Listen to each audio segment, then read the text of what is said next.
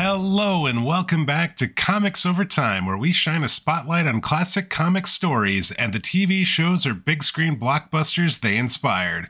We'll look to connect the dots from the comic book panels to the moving pictures, examining where the adaptation followed the comics closely and where they decided to go their own way. And when we're done, we'll try and answer that most important of questions: who told the tale best? My name is Dwayne. With me, as always, my good buddy Dan. Dan, we got a new movie to talk about. We do. Just a couple weeks ago that we had talked about the first Captain Marvel movie that had helped to finish off Phase 3 of the MCU. And now this week, we're going to be taking a look at her new team-up film, 4 years forward into the future, co-starring her marvelous friends Kamala Khan and Monica Rambeau. Yes, a brand new in-theaters film, so definitely spoiler warnings are going to be coming. We're going to be talking about it in great detail. But first, we're going to talk a little bit about some comic book news. And Dan, you've got some stories in here about comics dying again. Yes, it's a really kind of another interesting article that came out. Heidi McDonald published it. She's been doing a lot of interesting stuff for a long time. And there's a number of retailers who are continuing to make their predictions about what's going to happen. What's interesting is when most of them talk about comics dying, what they really mean is the direct market is dying. Essentially that sort of ecosystem of comic shops and the like.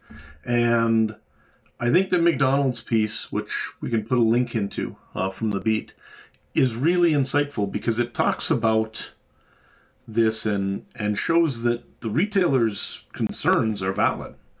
But what's interesting is that a lot of the things that they seem to be focusing on maybe aren't what they need to be, according to some. There's a lot of different discussions about what it is actually.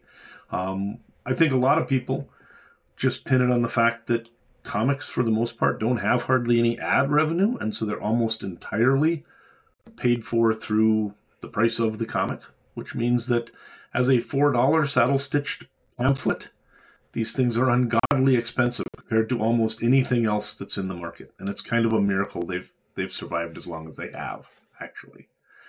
Because you don't see a whole lot of things like comic books that are this expensive for their actual content. You know, it's 32 pages, 22 of them story. But it's an interesting article. I think that this sort of meme of comics are dying is something that's become almost a joke within a lot of circles of folks like me who've been at this, because comics have been dying ever since I started collecting in the late 70s, right? Sure. It seems every couple of years we are sure that it's going to be the end. And a couple of times, to be quite frank, it nearly was. The early 90s just about killed superhero comics and specialty comic stores. But we made it through that. Probably we'll make it through this too. But it's an interesting article while we're taking a look at. All right. Jumping over to Marvel Unlimited this week, we have 10 new titles that are going to be available. The only number one is a Children of the Vault, which is a Fall of X series. So that is a new number one. There is a Captain Marvel book that's available this week. Captain Marvel Dark Tempest number 2 is going to get released this week. So if you went and saw the movie and now want to jump into some Captain Marvel currently in the market, that looks to be one of your options. So you can check that out on Marvel Unlimited. Dan, do you have a recommendation for us this week? So we may or may not sort of touch on this topic of sort of culture wars this week while discussing the Marvels. So I wanted to put this in as a recommendation. It's a book I read a year or two ago. It's really good. It's called Superhero Culture Wars, Politics, Marketing, and Social Justice in Marvel Comics. It's by Monica Flegel and Judith Leggett. And it's actually got a really good chapter on Kamala Khan and Miles Morales. It also talks about a number of other topics. And I think it's a really interesting and well-written piece that sort of looks at how Marvel has tried to negotiate this very difficult sort of environment where they have a lot of older fans and fans who are invested in sort of the status quo. But they also realized that those people are getting old and they're dying, and that not everybody continues to buy comics into their 60s, right? So they want to make sure they've actually got characters who appeal to current generations. And a few times recently, they've been trying to do things like that to bring in newer characters who are more attractive to younger audiences. And it's been a firestorm because unfortunately, those old invested readers, people like me, are the ones who still go to the comic book stores on a regular basis and support the direct market. And a lot of the younger folks are going to alternative places, like getting their books as graphic novels or collected editions from Barnes & Noble. So because the big two and a lot of the comics publishers are so tied to the direct market and the comic stores, we've had a lot of interesting things go on. But they do a great job talking about kind of how Marvel has tried to navigate some of this in the 21st century. And it's well worth taking a look at. All right. We will definitely have a link for that in the show notes, so you can check that out. And with that, that is going to do it for our news segment. And we are going to dive into talking about the new movie, The Marvels. This is your spoiler warning. This is a brand new movie. It is still in theaters. I'm going to speak for myself here and say I think it's something that's worth seeing. So if this is a movie you have not seen yet, and you do not want to hear specifics about plot, characters, performances, music, a mid-credit scene that is amazing for who's involved, definitely stop right now and go watch the film, and then come back and join us as we talk about The Marvels. All right, your film facts for The Marvels. The tagline of the film: higher, further, faster, together. The movie was released November 10th, 2023. It has a runtime of a quick 105 minutes. Box office worldwide estimate at the time of recording is $110.3 million.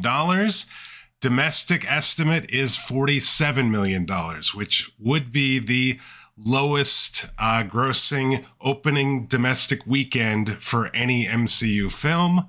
All of this on a budget of $220 million. It has an IMDb rating currently of 6.2 out of 10. The movie stars Brie Larson, Tiona Paris, Iman Vellani, Zawe Ashton, Park Sun-joon, Zenobi Shroff, Mohan Kapoor, and Samuel L. Jackson. It is directed by Nia DaCosta, screenplay by Nia DaCosta, Megan McDonnell, and Alyssa Kresick. Those are your film facts for the movie The Marvels. Dan, How about a recap for this film?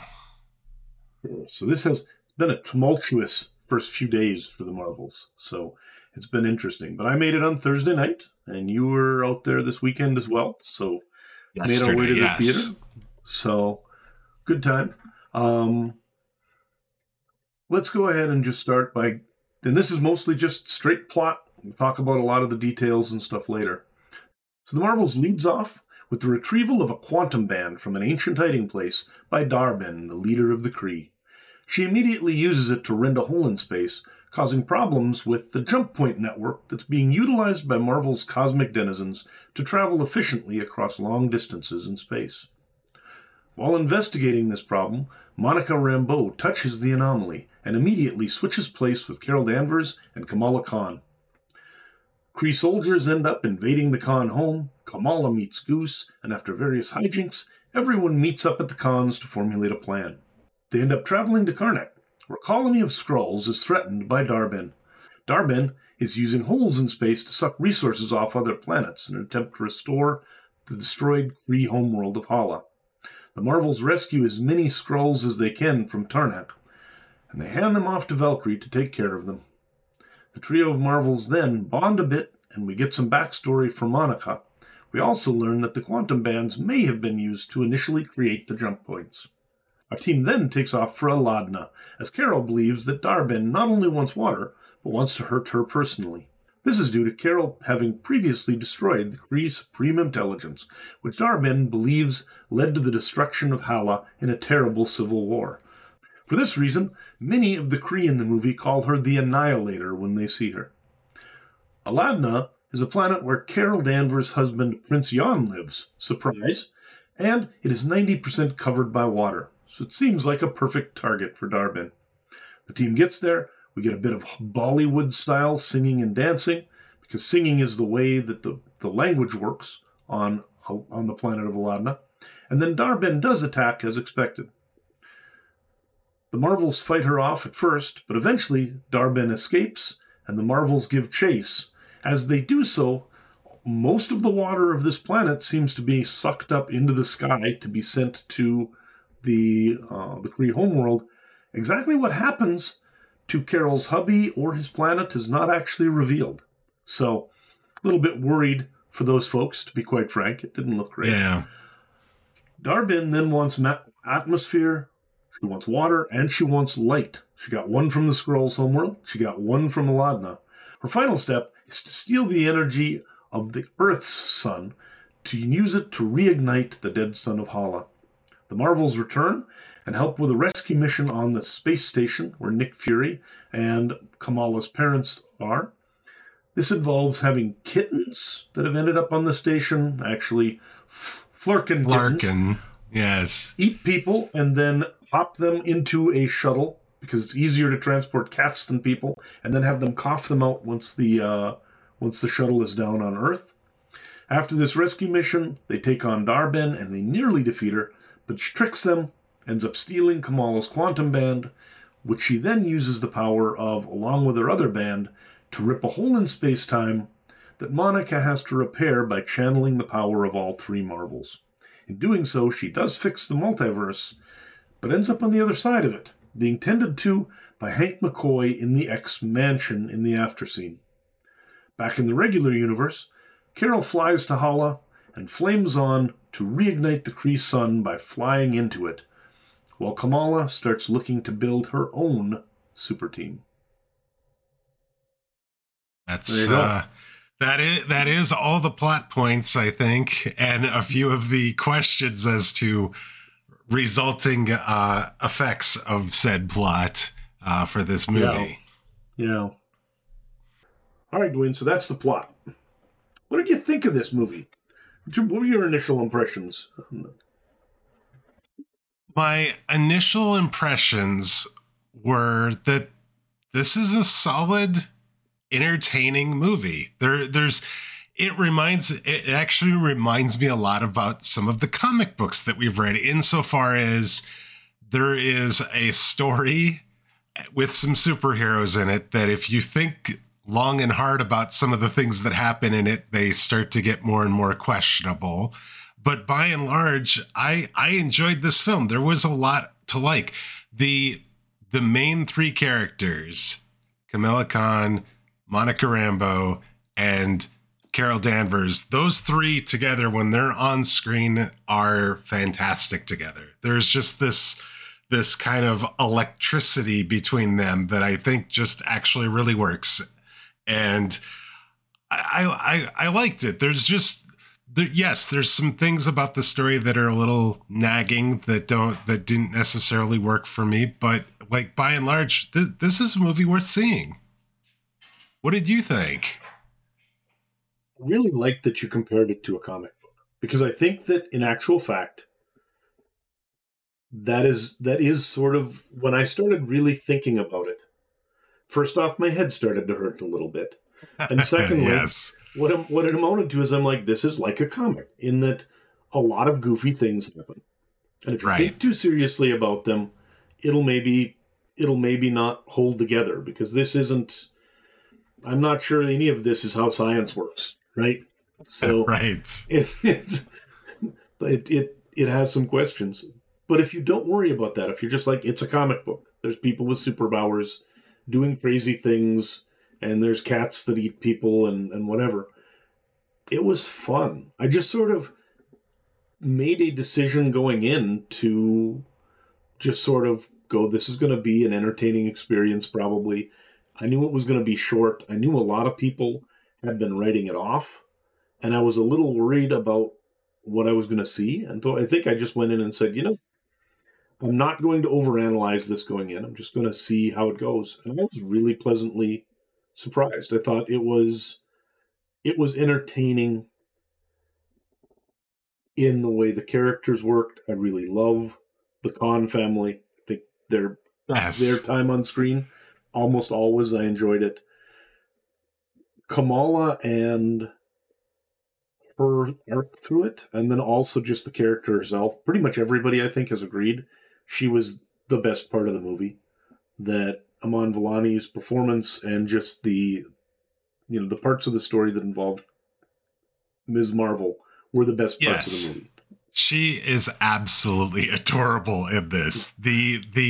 She is the embodiment of all of us as kids. If we were reading comic books and idolized a superhero, and then suddenly gets to be face to face with their idol, she just completely fangirls out and just is like the little puppy dog with the big eyes and all this sort of thing. And it is so believable. It's just how you would expect that situation to play out. And yeah, she did. She stole the show for me.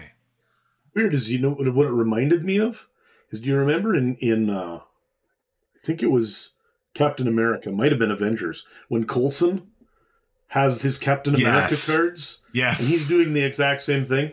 It's kind of that on just a slightly less generational level. It's not that she's coming out of the ice. It's that she's just got posters of her on her wall because she's a big fan.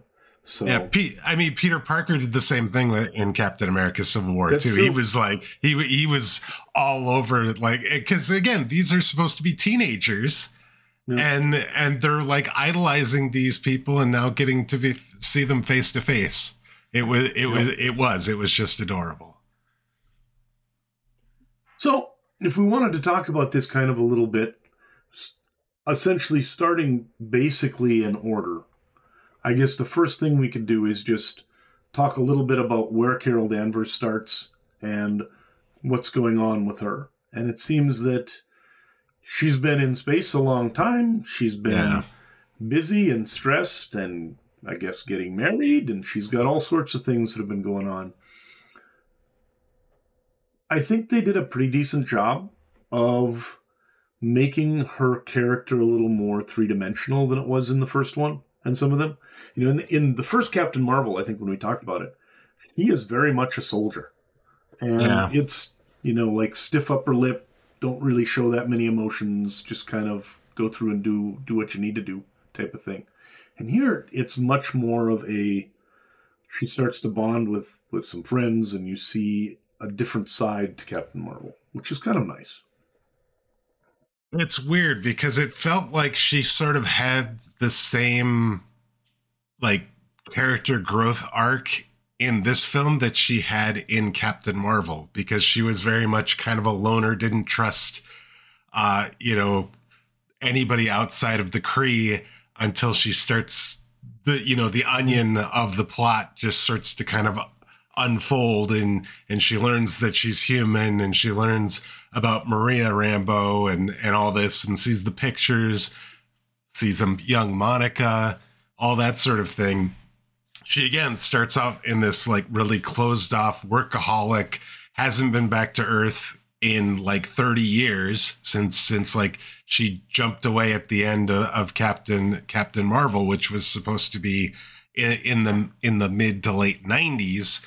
And yeah, there's she doesn't know how to be around other people, or hasn't really played teammates very much. And the snap has happened, all this sort of thing. And yeah, it felt a little similar, but it definitely felt different because the people she was interacting with were also people with superpowers as well. Yes, that is true, actually. It does cover some similar ground. But there you go. She went away for 20 years and lost all the lessons she'd learned, and now has to learn them all over again, evidently.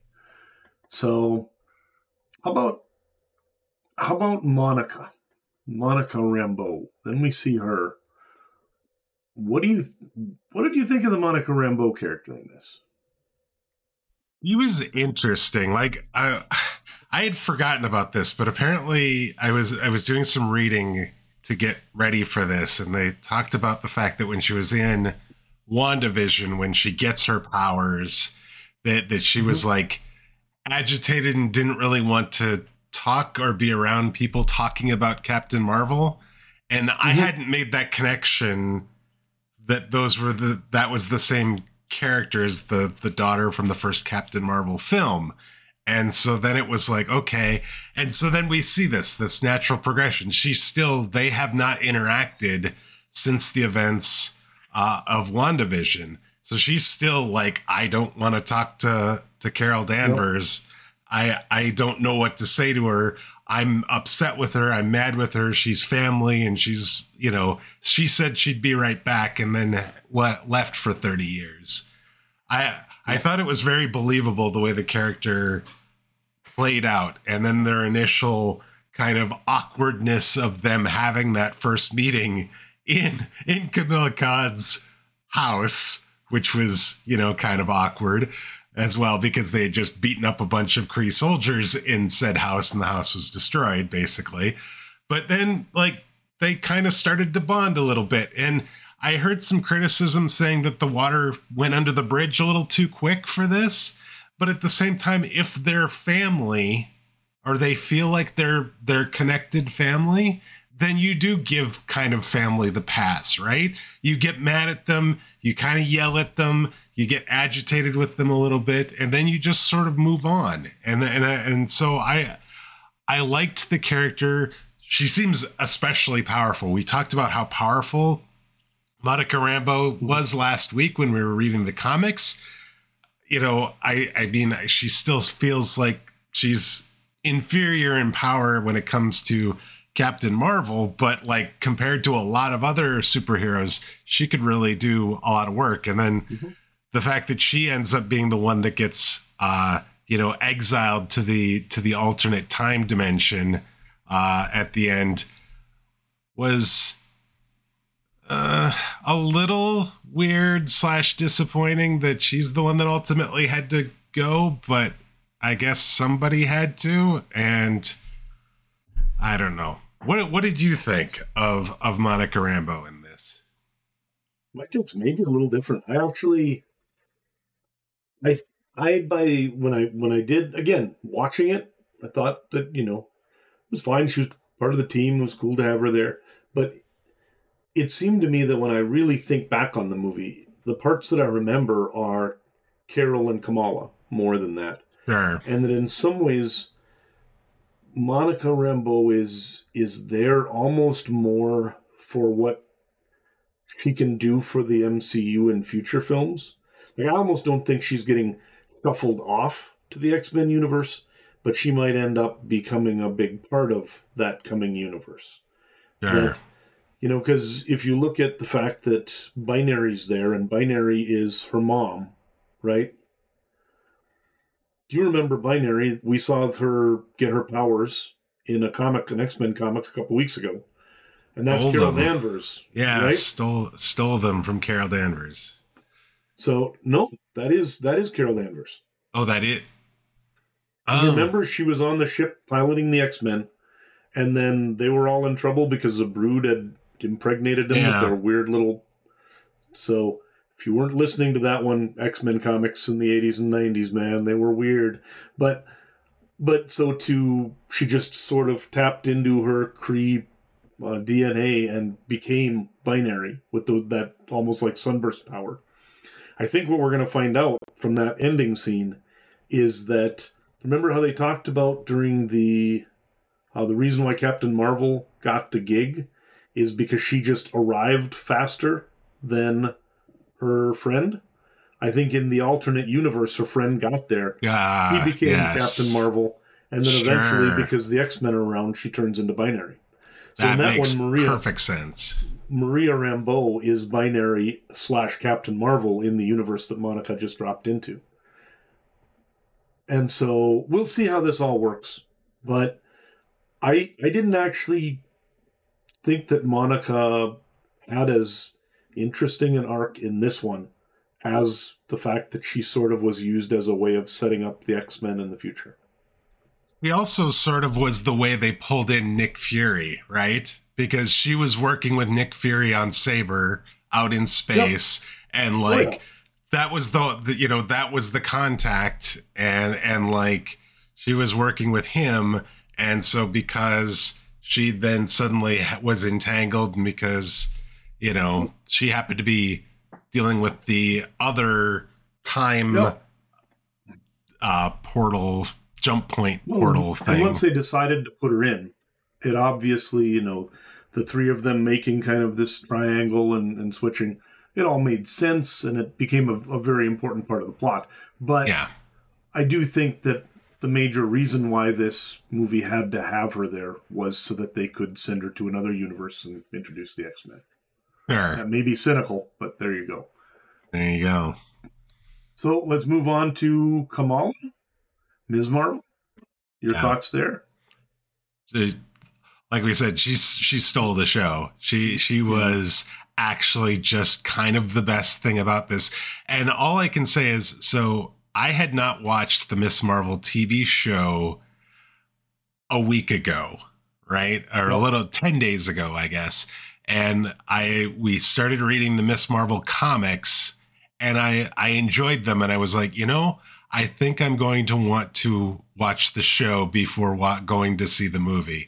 And oh man, am I glad that I did, because like I feel like I got a lot more out of the character, and the character just ended up being even that much more endearing, seeing her, you know, her arc on the TV show and becoming Miss Marvel, and then kind of jumping off in this movie.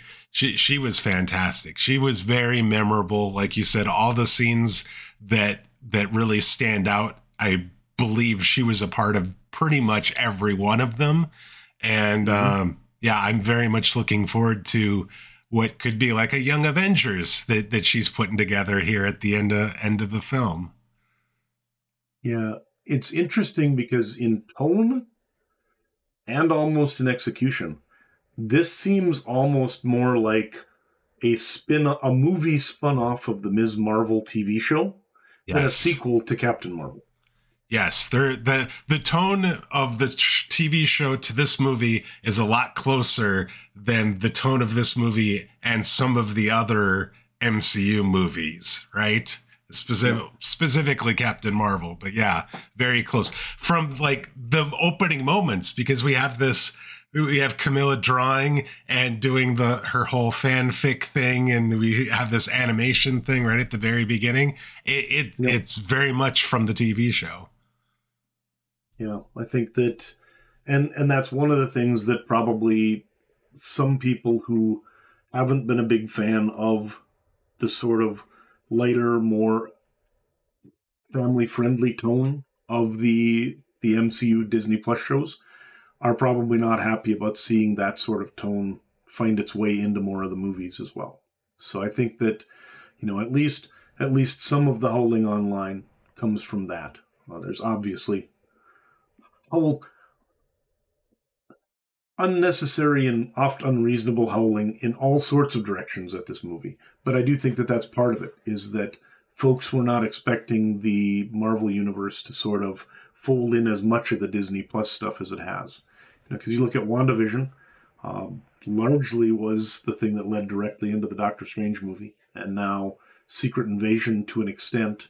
And although Secret Invasion didn't really have much to do with this. We saw more Well, Skrull yeah, it was refugees, Skrulls and but Kree, and that kind of animosity between the two, but that was about it. yeah, Yeah, there couldn't have been a bigger tonal shift between Secret Invasion and this on movie. this one, totally, Yeah. totally different.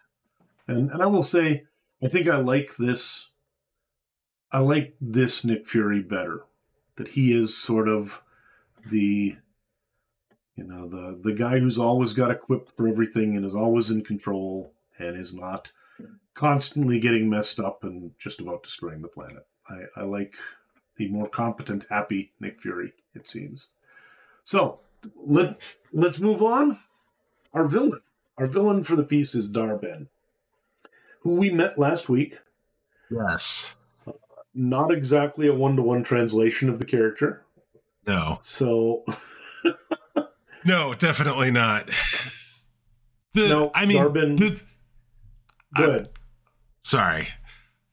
I will say that Dar-Ben is more interesting and a better character in this movie than they were in the comic, but that is an extremely low bar to clear. Yeah.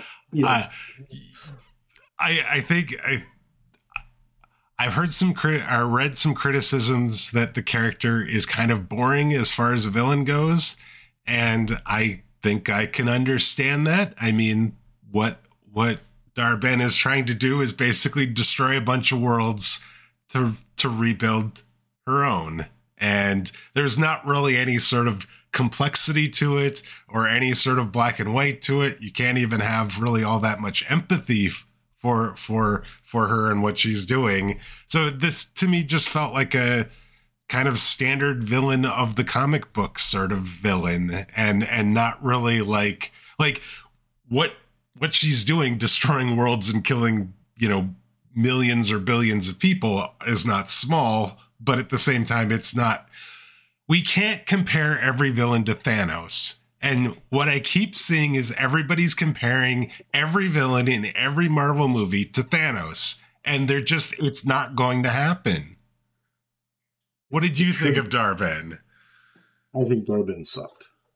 I will say that they stacked the deck against the actress in a lot of ways. They stacked the deck against the character because Dar-Ben is a character that did not have a history, so there's not really anything to geek out on that was interesting or useful from the comics that they could mine.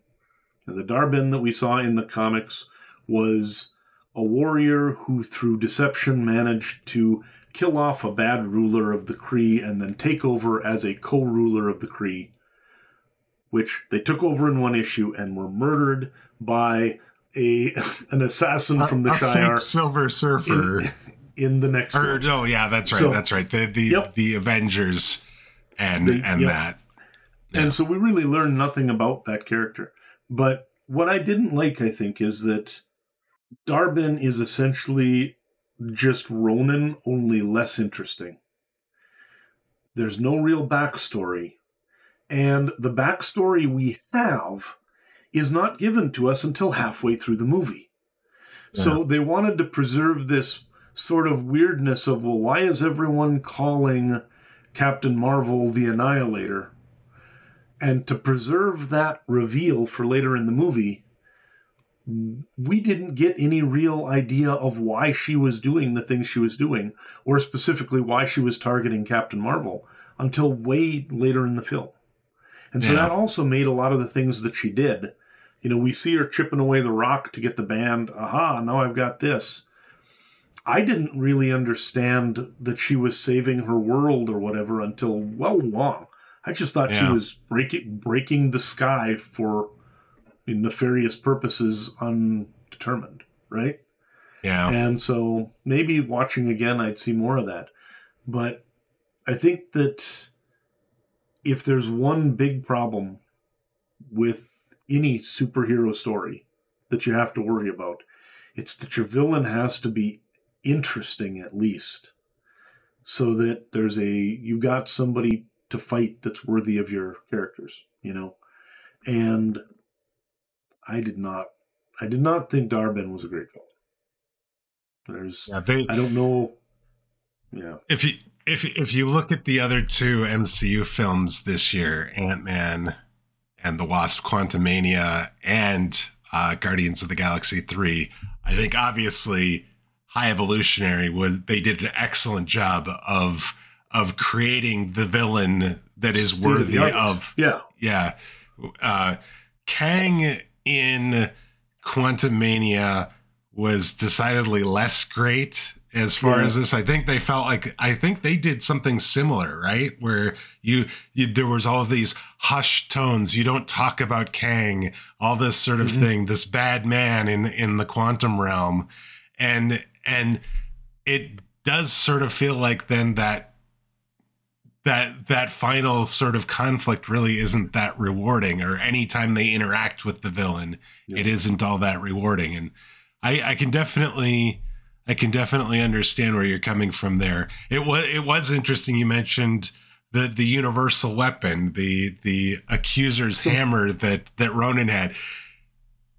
She actually wields one of those in here, and we find out that it is called the universal weapon by Carol Danvers. She knows what that thing is, because, as you point out, they both ended up. We find out they both were a part of the Star Force, the Kree kind of military group, just probably at different times. But that's how she's familiar with what that weapon is. That's why she's familiar with all of this. But yeah, it's weird. A villain does not have to be the High Evolutionary. No. I mean, that was a fantastic villain. He's literally killing small animals, and you want to see someone rip his face off by the end, right? Right. I mean, that is you've got a visceral hatred of, to the point where you no longer really worry about what his reasoning is. For Dar-Benn, the other thing is, if she can do this, couldn't she find a planet that doesn't have, that doesn't have people on it, that's got atmosphere or that's got water? So she's still fighting that war too. That the first place she goes is the place where she can wipe out as many Skrulls as possible. And so, I mean, there is a lot possible with this character, but I think they needed to get her motives out there more quickly and make sure that people knew what was going on, and then also make the Kree homeworld seem more sympathetic. So one thing that someone said online that I find weird, and again, this is the basic science problems, is their star has quit. It's gone dark, right? Yeah. And you see people standing around.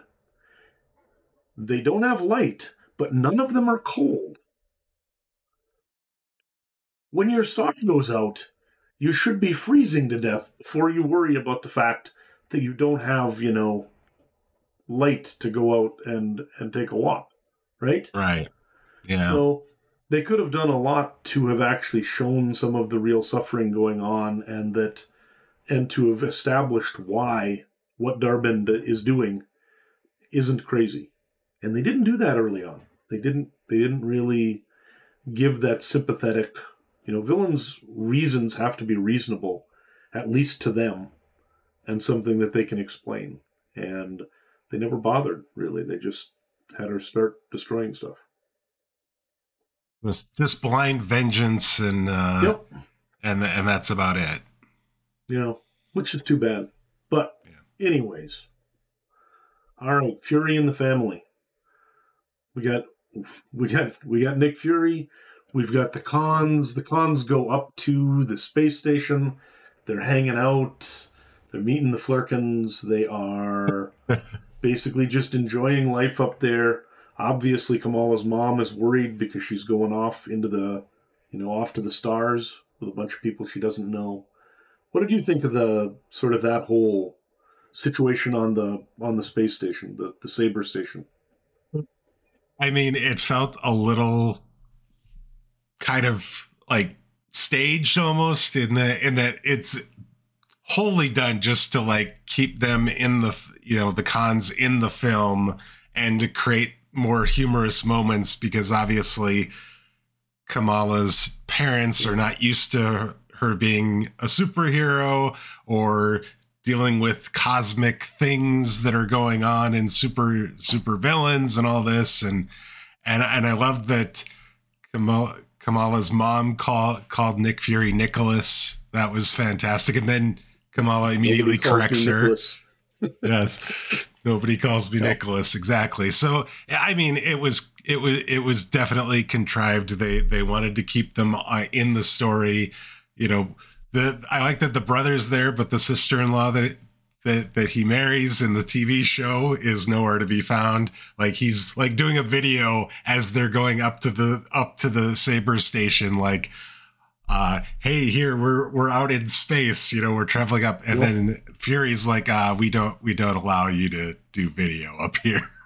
So they like real matter of fact sort of kind of brushed off, where is the sister-in-law, but I don't know. It was good. I like those characters. They definitely added to some humor, and I think you mentioned that you liked Fury in this film. Like he I was did. he was he Yeah. was competent and trying to do good and all this. I liked him in this. He for his fun as the brooding Nick Fury was in Secret Invasion. This was more of the Nick Fury I recognized from all the other sort of MCU films, and he reminded me actually a little bit of like Samuel L. Jackson, just the actor and all the roles Samuel L. Jackson ends up playing in all his films, which is just this Yep. likable badass. Yep. Do you know how bad Secret Invasion had to be for me to hate Samuel L. Jackson in anything? I Yeah, enjoyed Snakes on a Plane, for heaven's sakes, because it had Sam Jackson in it. So yeah, I I find it almost impossible that they messed that up. And I'm just glad to have the Fury back that I've been enjoying for years. You know? yeah. So yeah, he is just an actor that almost any time he's on screen, I'm happy he's there, and that followed through here as well. I was happy he was there. Uh, it was ridiculous. Why would you take a random family onto a space station in the middle of a potential war? I Yeah. don't know. It made no sense, but they did. So again, just don't think about it too much, and it's entertaining because now you've got the cons there to provide some additional sort of you know they're talking with the aliens and giving them life insurance type of thing to a 300-year-old or whatever, and Yeah. Yeah, yeah, they needed some other people to herd the cats into the yeah. into the escape pod. So sigh, but so that was interesting, and then they had all the other people. It was kind of almost like a Deep Space Nine type of thing where you had aliens from all over that were on the space station and the like. So, but while they're doing that, our heroes are taking off to the Skrull homeworld, where they go there to find the Skrulls and to essentially warn them that Darben might be coming. Darben was already there and evidently had attempted to broker some sort of deal with them where she was going to get Right. them off the planet and then she was going to steal their atmosphere, right? It wasn't really so much as a deal as a take it or leave it sort of thing. But nonetheless, when Captain Marvel arrives, she's like, "You brought the Annihilator here, now I'm going to kill you all."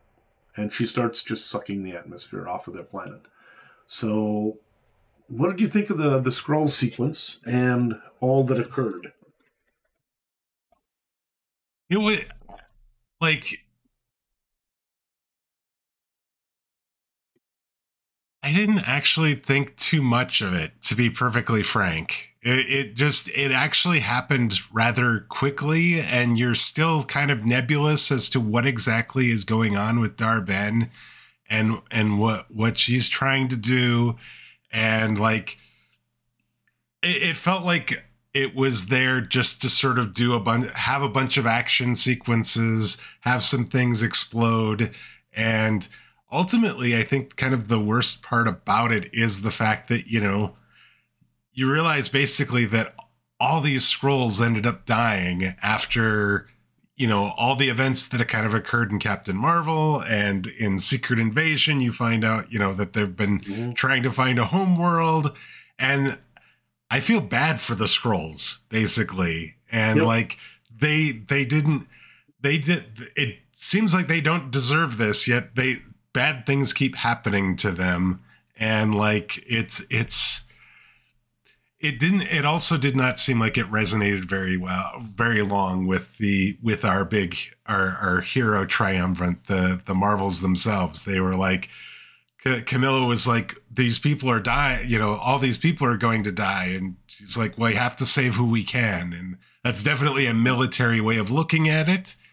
But at the same time, it's like, there was definitely, like, it was rather jarring that happened very quickly. A lot of stuff happened, a lot of things died, and then it just sort of moved on very quickly from that.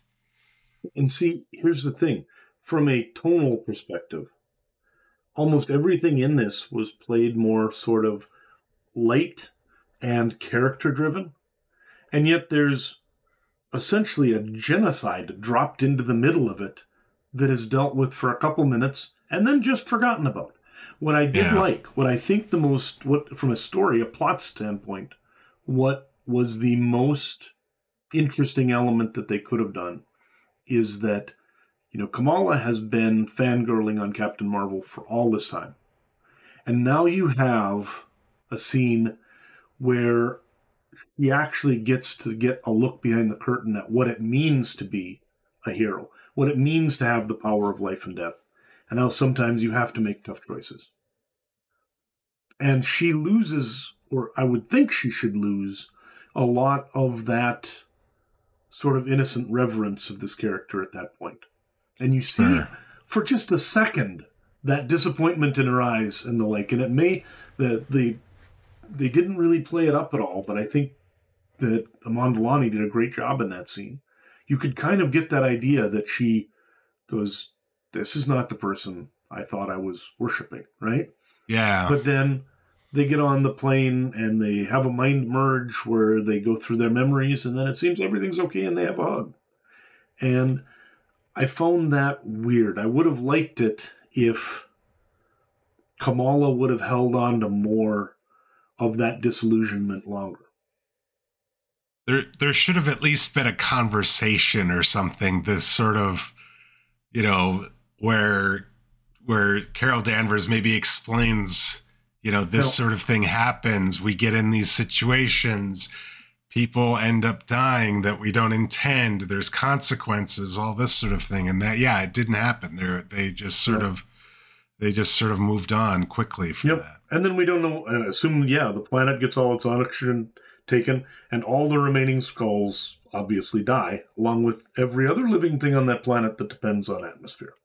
So that's not a great save by the captain. And he doesn't go back to try and help, even though she's got the powers to restart stars and all of this. She just flies off on this ship and leaves whatever's happening to happen.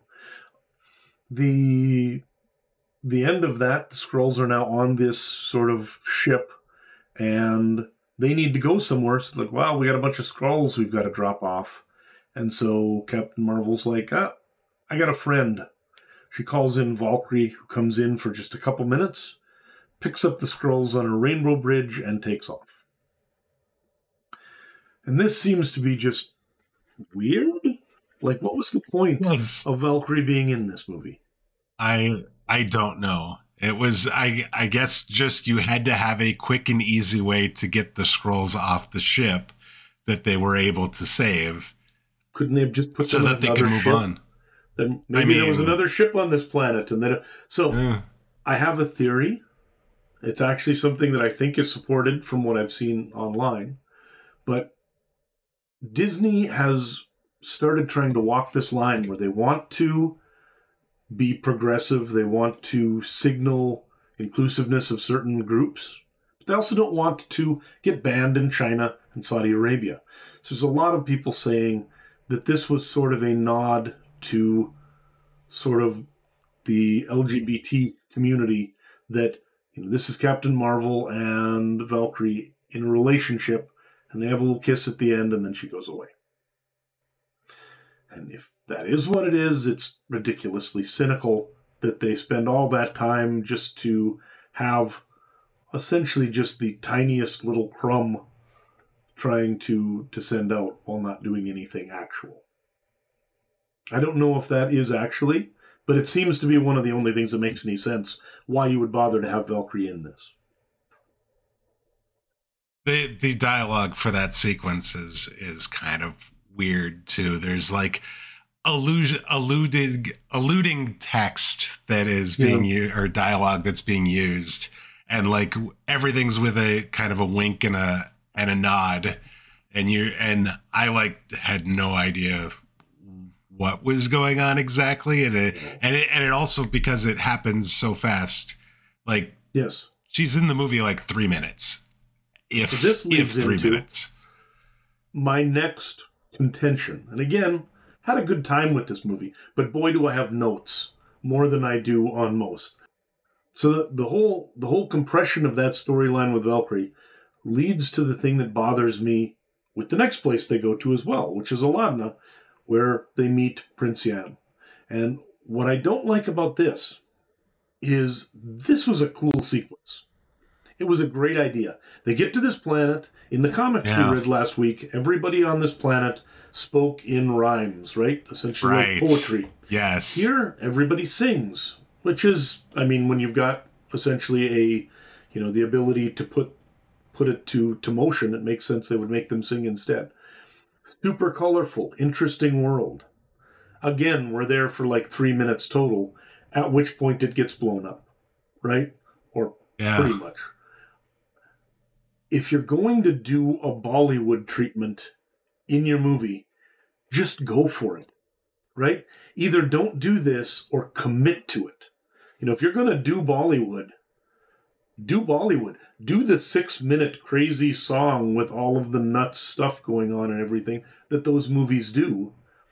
And just actually, if you're going to have a gay character in it, just have a gay character in it. If you're going to do people breaking into song in the middle of your movie, then don't hide it and try and pretend that somehow you didn't, decide you were going to try and do this. They just didn't seem willing to commit to the ideas that they were trying, and everything just seemed like it was a little bit cautious and safe, where they wanted to be able to do something fun, but they're like, this might be too much for the internet. We're going to have to stop at 30 seconds or whatever. And so I think they could have done a lot more with this. I think looking at what I've seen on the web, they maybe had a lot more of this, because the actor who plays Prince Yan is actually a very, very famous guy over in Asia. I think you looked up some on him.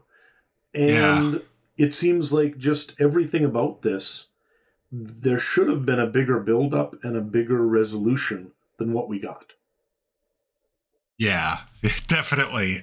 And even in the trailers that leading up to this movie, I feel like they sort of intimated that there could be some really big sort of thing happening, and we don't know where, but it just sort of looks like it would have been in Aladna. So we have Park Seo-joon is a K-drama actor who was apparently very popular from shows Kill Me, Heal Me, She Was Pretty, and What's Wrong with Secretary Kim. He had his most notable film that you've probably seen, actually, is the Oscar award-winning movie Parasite. He had a brief but significant role as the friend of the Kim family and an English tutor for the Park family. So he was actually in that film as well. And like, the little bit that he, like, it seems like if you bring in somebody of this like stature, that you would have them do something, memorable, or, have this character that is important or is memorable. And like they do this little dance routine, him and Carol Danvers, and that was about it. He had like about 24 lines maybe, and that was about it. And he gives them uniforms or like costumes, replacement costumes. Yeah. And so, I mean, I know that we're supposed to review the movie that we got, not the one we wanted. But I will note that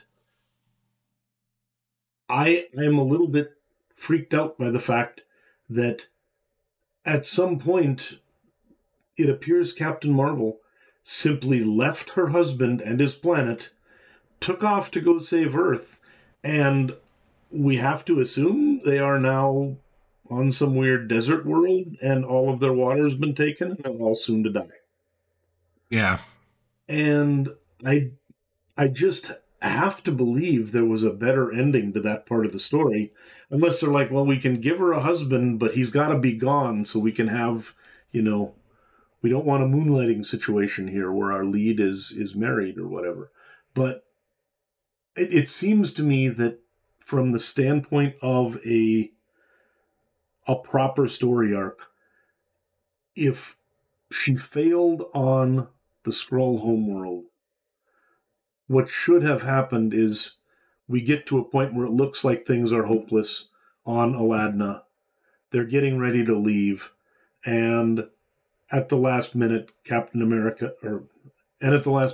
Marvel looks back. She sees this disaster, and instead of leaving and letting this planet be destroyed, she's like, screw this, save the people I can save. I'm frickin' Captain Marvel. I can save everybody. Yeah. And she goes back and saves the day, and then kind of brings Kamala full circle to understand again why she cares and why she thinks that Captain Marvel's so great. And that never happened. We never really had that big hero saves the day arc.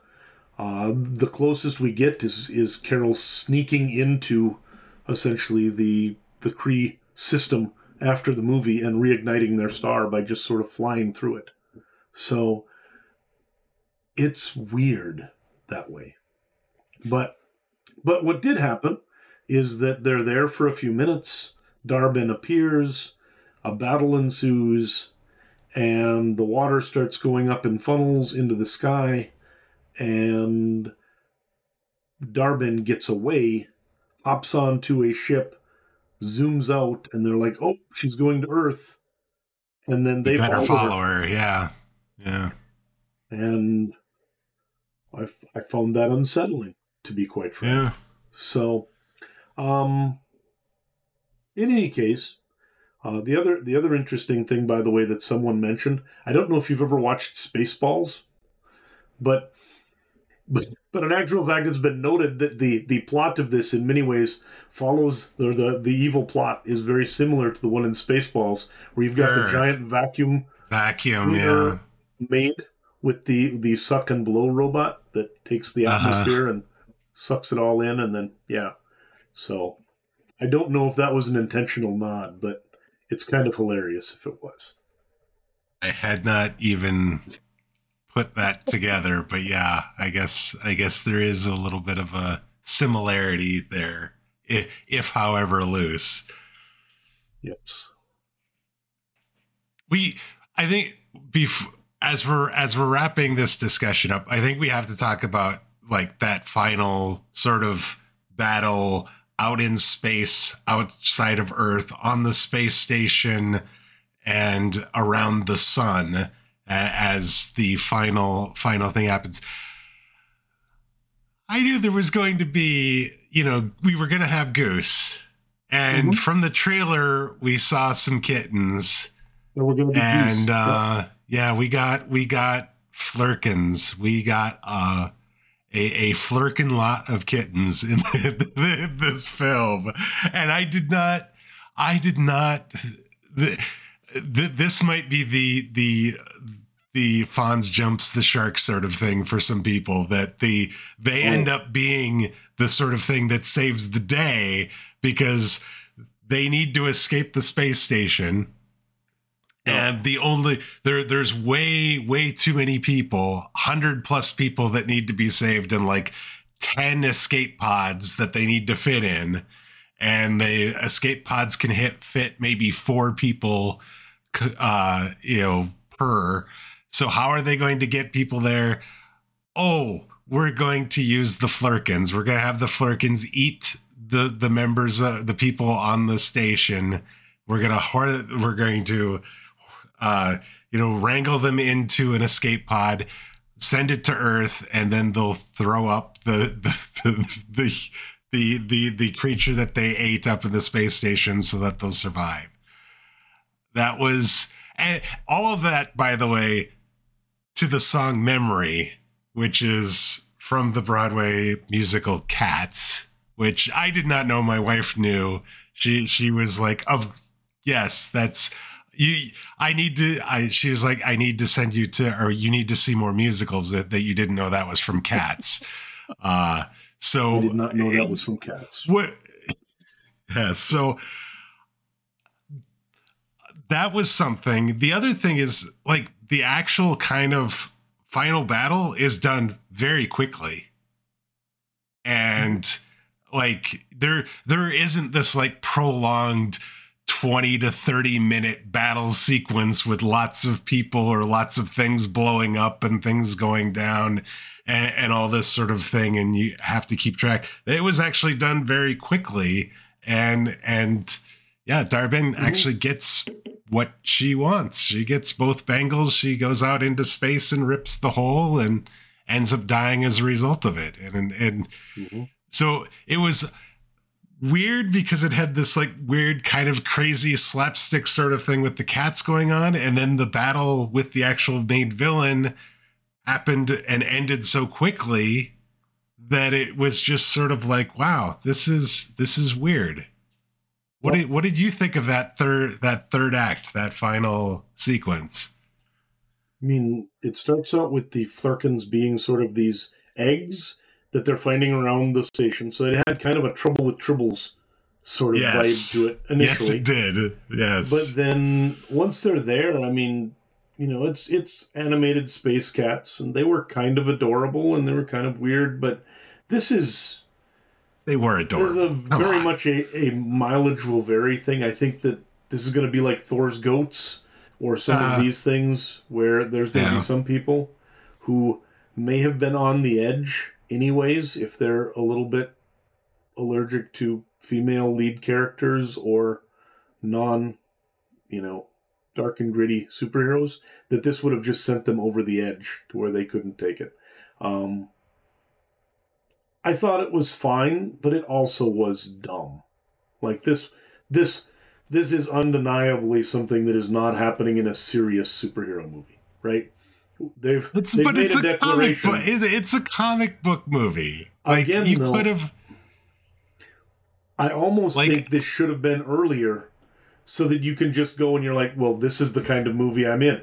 I'm in a cats eating people to save them movie, right? And then you don't have to worry about tone anymore. And that is, I think sometimes even when listening to DaCosta talk about the movie, she talked about it as being more of a serious adventure in a lot of ways. And so I think they didn't even know what the tone was they were going for. Because what was the quote you had? She was trying. So there was talk that she did an interview and talked about how this film was going to be more mature and emotional than its predecessor, Captain Marvel, more similar kind of in a tone or motif of WandaVision or Black Widow, saying that this would deal with specific, personal, and sometimes sad things like how people deal with pain and trauma. And yeah, that seems very juxtaposed to the cats eating people thing. And just in general, did you see people really dealing with pain and trauma? They had that one scene where they kind of did some flashbacks and talked through some things, but it was very limited. And I think you had to be empathetically reading things into the scene to really get that out of it. Otherwise, it was more an information dump. Right? It was backstory rather than emotion. And so I think that, you kind of also have to judge a movie based on what the director thinks they're giving you or says they're giving you. And if what she wanted to give us was a mature and emotional film, I'm not sure that's what I thought I got. I enjoyed it by largely turning off most of the, that sort of stuff and just going, this is a movie where people punch each other in space and there's, water being sucked up into space holes, and then cats eat people. Yeah. And that is not, this was not a mature and emotional film. It was a fun film. And I actually think that movies like this are a good thing for the MCU, but they have to advertise them properly, right? I think the early trailers for this gave you a pretty good idea what they were planning to do. But the last few trailers turned much more muted, had a lot more serious posing, and it showed, some of the other guest stars and stuff more. And I think really sort of gave us a different story than what we really had. So I think the cats were an interesting thing. A lot of people, I would bet, it's their favorite part of the movie. Yeah, a lot of people, I would bet their least favorite part of the movie. It's probably I would also polarizing. bet that. I would bet that as well. I would bet that as well. All right, post-credit scene. What's our mid-credit scene? I guess there is no post-credit scene. There's just a post-credits. There's just a cat making a throw-up noise, which we got to hear quite a bit of right at the end of the film. But the mid-credit scene, we find out what happens to Monica Rambeau. She's in she's in a hospital-looking room and realizes that her mother, or a woman that looks much like her mother, is sitting in a chair right next to at her bedside. And that was like kind of heartwarming, actually. I was like, this is shocking. I wasn't expecting this. And, we find out Maria Rambeau dies during the film to cancer, I think it was. And they're getting to see each other. This is great. And then all of a sudden, Hank McCoy, aka Beast, in all his big blueness, comes walking into the room and starts talking. And I don't know what I was expecting from a mid-credit scene or what I was hoping for, but I'm very happy with this mid-credit scene. He references Charles Xavier, wanting to know how the patient is doing. And, I'm glad that Monica Rambeau isn't dead and that we're going to see more of her, presumably. And I'm very much looking for the payoff of seeing the X-Men in the MCU. Very cool. Yeah, I am interested in seeing what they do. On the other hand, I do find it a little bit concerning that there are a number of people who are like, well, my favorite part of the movie was the end credit scene. And Marvel has made a mistake if they start figuring that dessert is the thing that people are going to keep coming to the movies for, right? So they need to make sure that the movie is the best thing, and then the end credits scene is the thing that makes you hope that the next movie is like the one you just saw. And so, yes. That said, yeah, I mean, it was cool. Kelsey Grammer back as the Beast, doing his thing. Yes. Yeah, I like the fact that, this implies there's this universe where Maria Rambeau gets there first. She's the one to the hangar. She's the one that goes off with Marvel and ends up getting the blast. And then because of that, she's the one that then gets to be Captain Marvel and go to the stars. And presumably, I suppose Carol's taking care of her kid back on Earth and wondering where she went to. So we'll see how that worked out. But it's interesting. It's a cool setup. Now we'll just have to see how that goes. And it's a relatively comic accurate costume for her. A lot of people did say that the fully animated Beast was a little bit jarring for them. And it was a little bit weird, but it didn't bother me at all. Because Kelsey Grammer is not a young guy these days, so getting him into the Beast makeup probably would not be easy. So he may be animated in almost all forms that he plays the character moving forward. So. All right, so we talked about the fact that this movie is going to gross the lowest opening weekend domestically of any of the MCU films. The previous lowest was actually The Incredible Hulk that made $55 million, just over, in its debut. There's been lots of reviews online and lots of comments about the opening weekend and its lower box office total that I think are going to perpetuate the fact that this film is not going to end up making nearly the money that it would have made under other circumstances. We had the strike that just ended, so now the actors and actresses can go out promoting the film and things like this now, but that happened basically 48 hours maybe before this movie was released. What have you been seeing, or what do you think of all the kind of the takes online and in social media and the reviews and all of that? I think there's just a lot of, I think two things. First off, that there are a lot of people making unfair inferences from the fact it's not making a ton of money. And secondly, that Marvel needs to reset what they expect to be able to do out of some of these films. Now, as someone mentioned, this is taking out any kind of gender or racial sorts of elements. This is one of the last Avengers characters introduced into the MCU. It's a character who, their original movie was many years ago, and Captain Marvel has not had that much screen time since. And most of the other characters are coming out of television shows. So this is a sort of a world-building type of movie that you're not going to get probably to $1 billion like the first Captain Marvel did, just because, number one, all the factors you mentioned are in play, that the strike and all that. I think that superheroes definitely have oversaturated. Disney overplayed its hand by giving us 8 Marvel properties a year.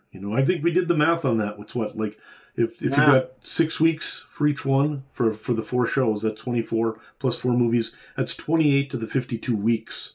You're getting new Marvel content. How do you keep people interested? And how do you get people to go in and, I took my 2 kids on opening weekend, and because we can't use our passes from my son working at the theater, we had to pay. And it's $60 plus $20 or $30 in concessions to go see the Marvels. You could almost get an entire year of Disney Plus for that. So are people just going to, for a lot of this stuff, wait for it to come to streaming, even if it is good?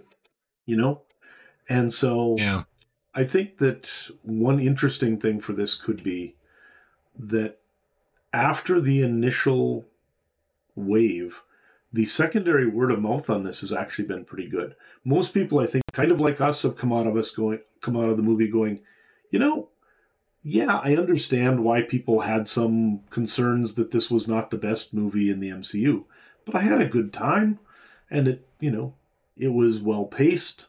You're not bored by it at all. The characters are interesting. Sure, I'll go see this movie. So I think it might have better legs than some of the movies that have flopped, because this is not Morbius, where it's actually kind of just a terrible movie, right? It's a pretty decent movie that just got a really, really bad rap coming out of the gate.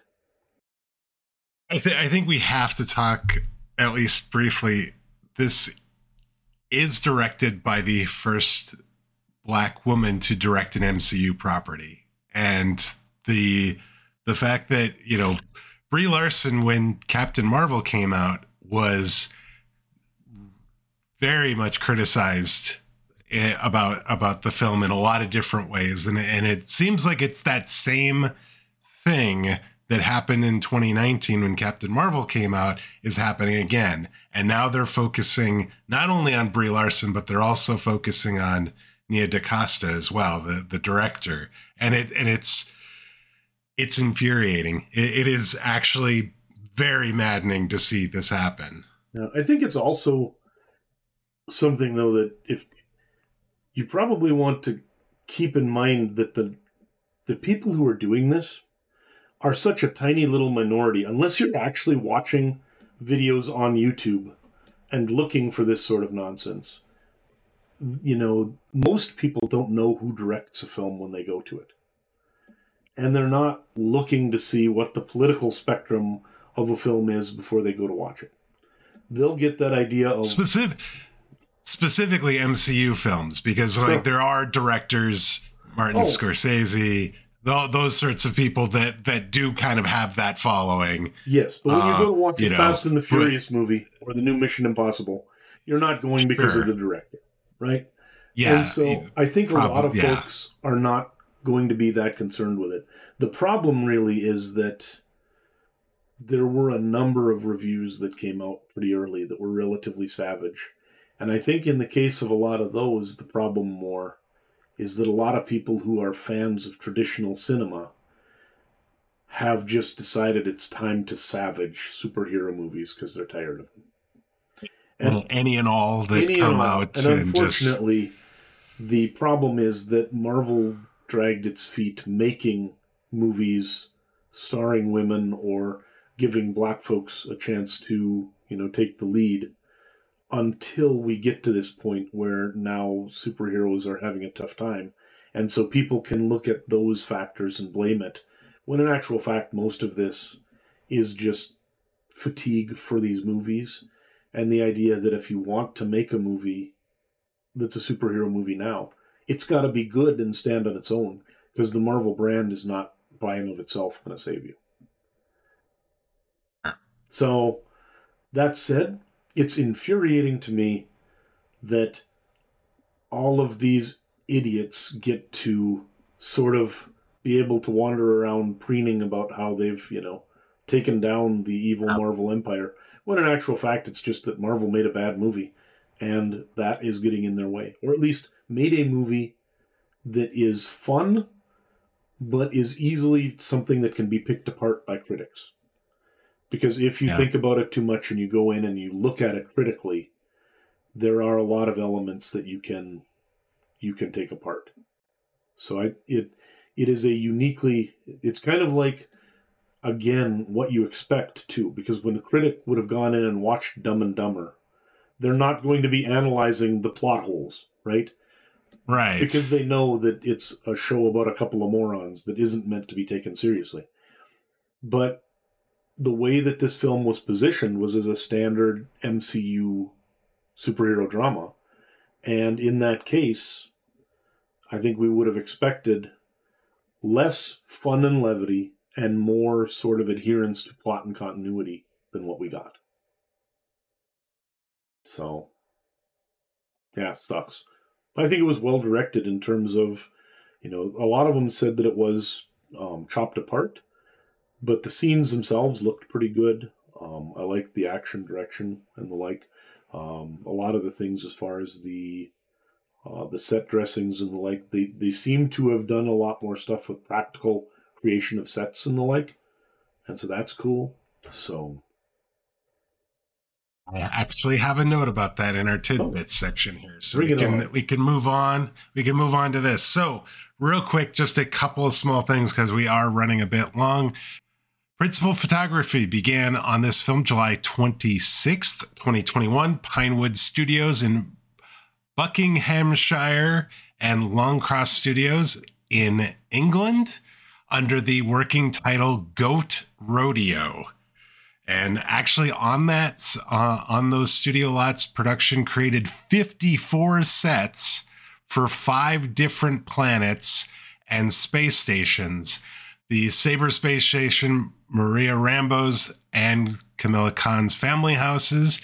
DaCosta specifically said they wanted each planet to feel distinct with their production design. So yeah, they did a lot of sets at these studios to try and help make that look and feel happen. You just find all the information. I should just wait until your tidbits and not have to say anything. You got it covered down here, man. That's awesome. All right. Yeah. Proceed.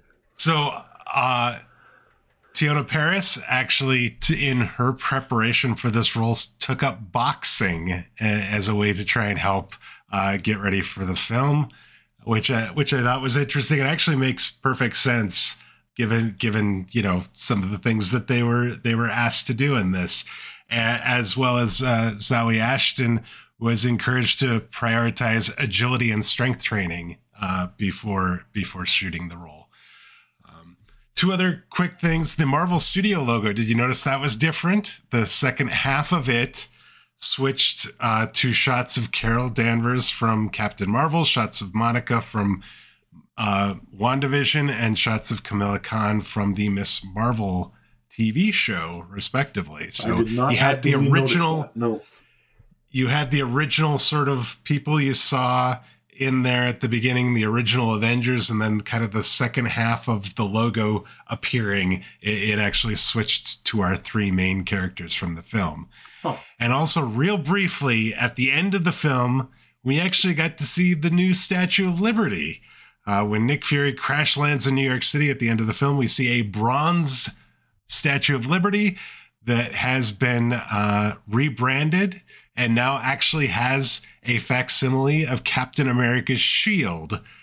If you recall, the statue was damaged during the events of Spider-Man No Way Home, and it looks to have been rebuilt, and it is now officially known as the Liberty Avenger. So I did notice the face was bronze and was like, that's weird. That looks interesting. I don't get why that is. But I did not notice the actual Captain America shield in there as well. But apparently, at least for a moment, it is in there. So, Isn't that interesting? All right. So some references to the comics. Obviously, Dar-Ben, our villain. There was singing that was going on. We had the Flarkins. We had the Saber Station, which is an extension of Sword, and Tarnax. Actually, so that was from the comics as well. I didn't realize that it was actually Tarnax is from Stan Lee and Jack Kirby. It was introduced way back in Fantastic Four number 18 from 1963, and it is the capital of the Skrull Empire. Tarnax 4, also known as Throne World, has been featured in storylines included in the Fantastic Four, Captain Marvel, the Illuminati, the X-Men, Galactus, and many more characters. And it was Galactus, not Dar-Ben, that is responsible for destroying Tarnax in the comics. So I thought that was kind of interesting. I didn't realize that there was... I should have known, but I didn't know that that's where Tarnax is from. Is there a difference between Tarnax and Tarnax 4? Or is that the same thing? I don't know. I'm assuming it's the same thing. I thought it was, but all right. Yep. So yeah, basically Galactus is not in this yet because he's in Fantastic Four character, currently under license still, or was the other way. So they were free to use something else to destroy that planet because he was not the cause at this point. Maybe he will be later.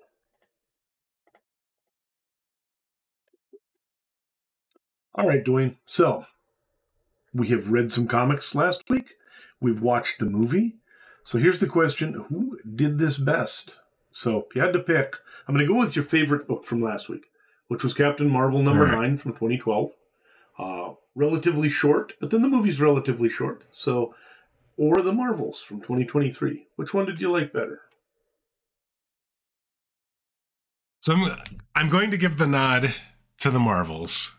I liked the film. It was fun. It was quick. And I think I'm going to tell you that I think the reason I like it is Ayman Vellani and Kamala Khan as much as any reason. Like probably the biggest reason that I'm going to pick The Marvels over the comic book. Because it just, she was great in this, and I am now excited to see anything that has Miss Marvel in it going forward. And everything else, I mean, all things being, similar. Like they both told a very quick story about Alana, and there was a little singing, a little rhyming, that sort of thing. But it was done a little too quick, and you definitely don't want to think too hard about what actually happened while you were there. There you go. Yeah, I don't know. I suspect I like that entire Captain Marvel run so much. I would read those before watching the Marvels again, probably. But I have nothing against the Marvels. I think it was a perfectly fun film. I don't think I'll be rewatching it that many times, but there are parts of it I would happily watch over and over again. I do think they really missed an opportunity because they had a K-drama actor. They had Aman Vellani, who's an American Pakistani actress. There's a huge market in Asia for, superhero movies. I think they should have just completely leaned into the craziness of all of this and made a movie that was really truly international and then marketed as such. And we might be seeing a very different situation this weekend. But with what we have, hopefully people will get through the noise of a lot of the initial naysayers and understand that this is perfectly solid entertainment in the Marvel mold and go enjoy it. Yeah, there are definitely several MCU films I would not watch again. This is not one of them. This is actually a very entertaining film. And like I said, if you don't think too hard about some of the specifics on it or ramifications, I guess, of the actions that occurred on screen that are happening off screen, I think it's enjoyable. I think you would. I think it's worth watching. And I hope the people that I'm seeing online that are saying, oh, I'm just waiting for it to come out on streaming, I hope they do actually watch it when it comes out on streaming, because I think they will enjoy it. Movies are meant to be seen in theaters, so go see it in theaters. Because I still love there. Regardless, there's something about sitting down, got some popcorn, got my kids there with me, watch the Marvel logo come up, and it's going to be a couple good hours. Regardless, really, what I get, it's better than doing something else in most cases. So. You and Nicole Kidman have that in common, I guess. There you go.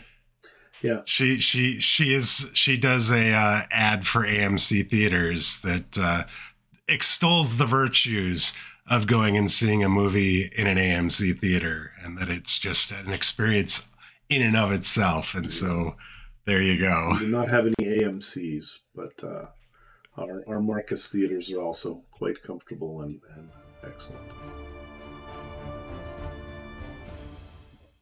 All right, Dan, I think we've wrapped up our discussion on the Marvels. Real quick, tell us, where are we headed next week?